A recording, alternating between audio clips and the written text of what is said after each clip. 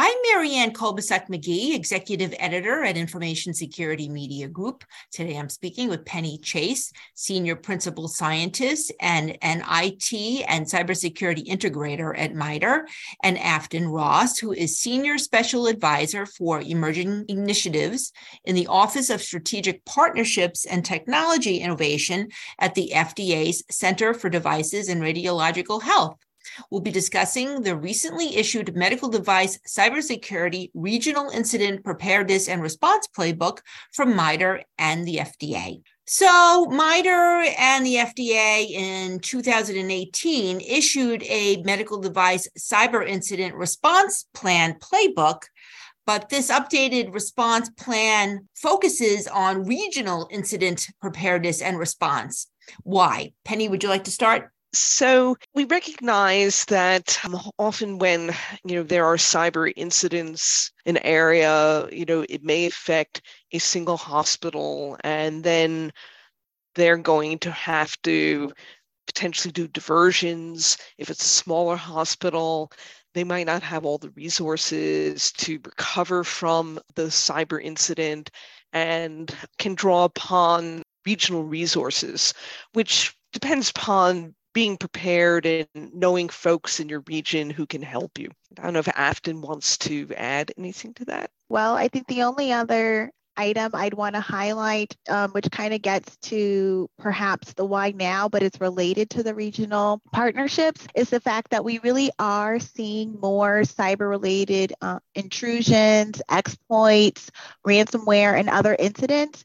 And we know that these incidents have the potential to, and in some cases have, impacted patient safety. As Penny indicated, we know that there have been diversions, for example, and that perhaps there have been difficulties in accessing devices. And if you can't access the device, then it's not functioning as intended. And so it's really important for the ecosystem as a whole to think about how they can work together to better prepare for these types of incidents, because unfortunately, I think we're at a point that it's not a matter of if this might happen, but when. And just to build on that, one of the reasons for doing the update was seeing all these ransomware attacks that actually are very widespread throughout a healthcare delivery organization and lasting a long time. Hospitals are very good at preparing for emergency response and management for, downtime for like 12 hours. And here with these ransomware attacks, hospitals may lose their electronic health records for several weeks, if not months. So with that said, how should healthcare entities approach medical device cyber incident regional response? How does that differ from how they should plan for outages and incidents such as ransomware attacks that affect medical devices within their own facilities? Afton, you want to begin? So I think one of the things that the playbook does a really good job of is encouraging healthcare organizations to fold their cybersecurity incident preparedness and response into their existing incident response plans, because certainly while there are some unique features to cybersecurity with regard to who some of the partners might be, the general principles are very much the same. And so you don't want to necessarily be trying to do something totally unique for a cybersecurity incident than you would do for other types of emergencies. And that's part of the reason that the MITRE team, and perhaps Penny might want to speak to this a little bit, tried to put the playbook actually into a framework that was more familiar to healthcare organizations as it relates to other emergency preparedness and response activities. Both the original playbook and the update really relied on the NIST Cyber Incident Response Framework. But as we were doing the update, we realized, although we had in the first version of the playbook talked a little bit about how cyber incident response should be folded into general emergency preparedness and response, we hadn't really put it within what's called the HICS framework, the Hospital Incident Command System. And that's a way that hospitals go and structure how they respond to incidents, recognizing that every kind of incident that happens, there will be different people who have to be involved. And the idea is to go and take a look at cyber and see where in the HICS structure cyber needs to be included. And so we were very explicit about referring to the HICS system. When it comes to the kinds of medical devices that are most worrisome when it comes to regional outages linked to cyber attacks, what kinds of medical devices should healthcare delivery organizations be thinking about? I'm going to say it depends to some degree based on the services that an individual healthcare organization might utilize. But I do think that one of the areas that we are paying certainly attention to are related to some of the imaging areas.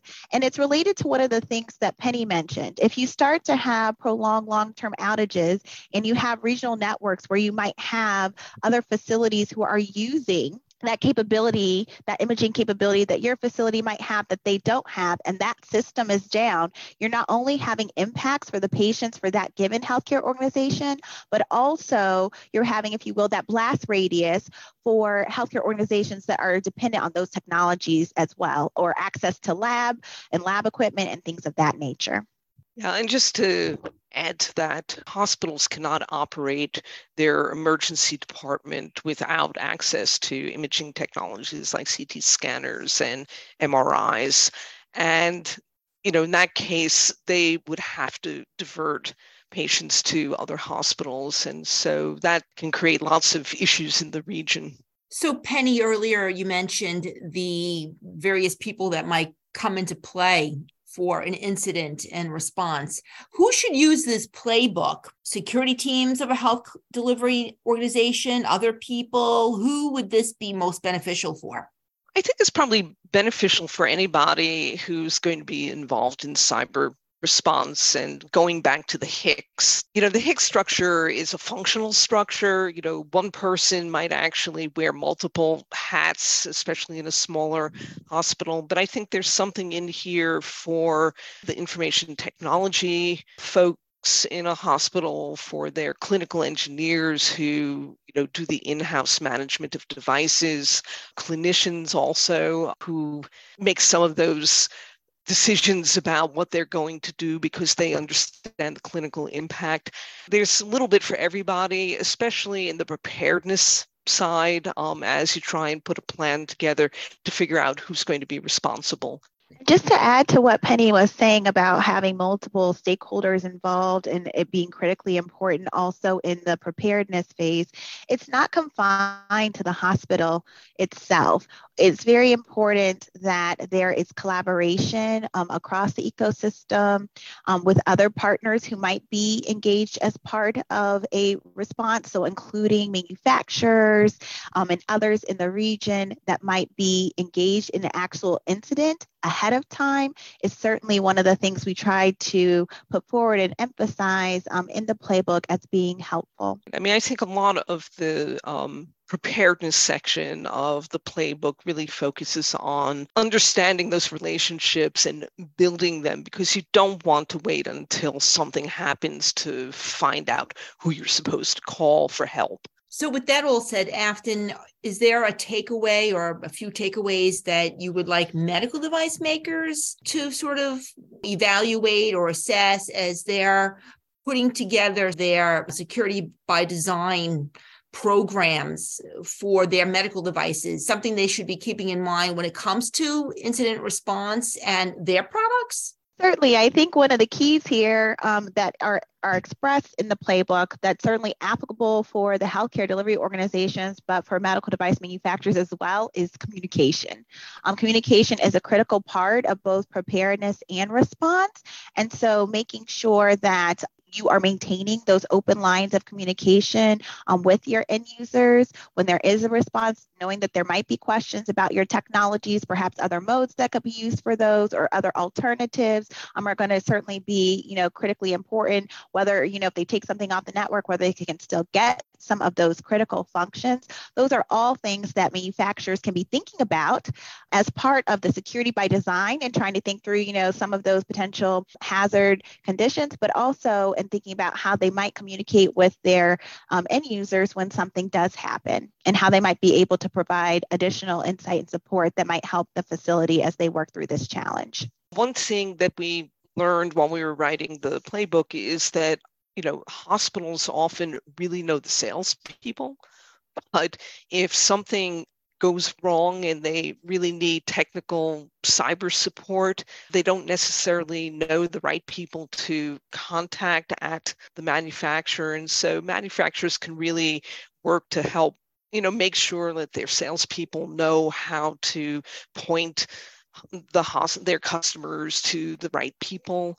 Sometimes the manufacturer may have to come in and help re-image a device, and they need to be prepared to do that. And the hospitals have to know how to reach out to make sure that happens. So there's a lot of prep work that should be done so you're ready to respond in an incident. And finally, besides the emphasis on sort of the regional response, is there anything else that's new or updated in this response playbook, this newer edition versus what was in 2018 that healthcare delivery organizations should really be paying attention to? One of the key features we put in this version of the playbook is an appendix of resources, and most of those are from government or public-private partnerships like the Health Sector Coordinating Council, Cybersecurity Working Group, but there are references to FBI, to CISA, to different agencies within HHS. So it's like one place to go and look to find what are the available resources. And many of them are designed to help hospitals prepare for incidents such as, being able to put on tabletop exercises. There are a lot of resources to help hospitals do that. The other thing we did, and I'll say this was really at the urging of FDA because they wanted this to be a very useful document to help people, be able to figure out how to use it when a situation has happened.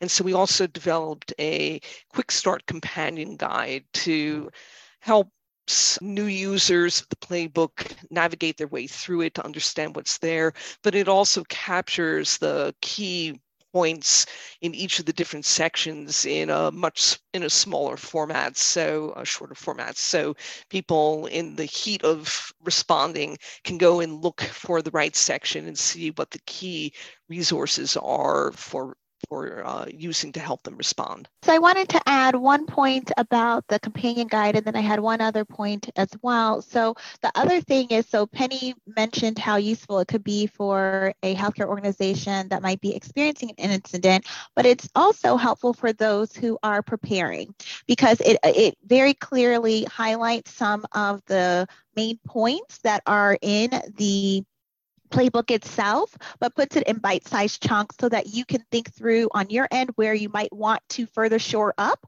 your preparedness and response program and perhaps start and focus on those areas where you have some of the greatest weaknesses.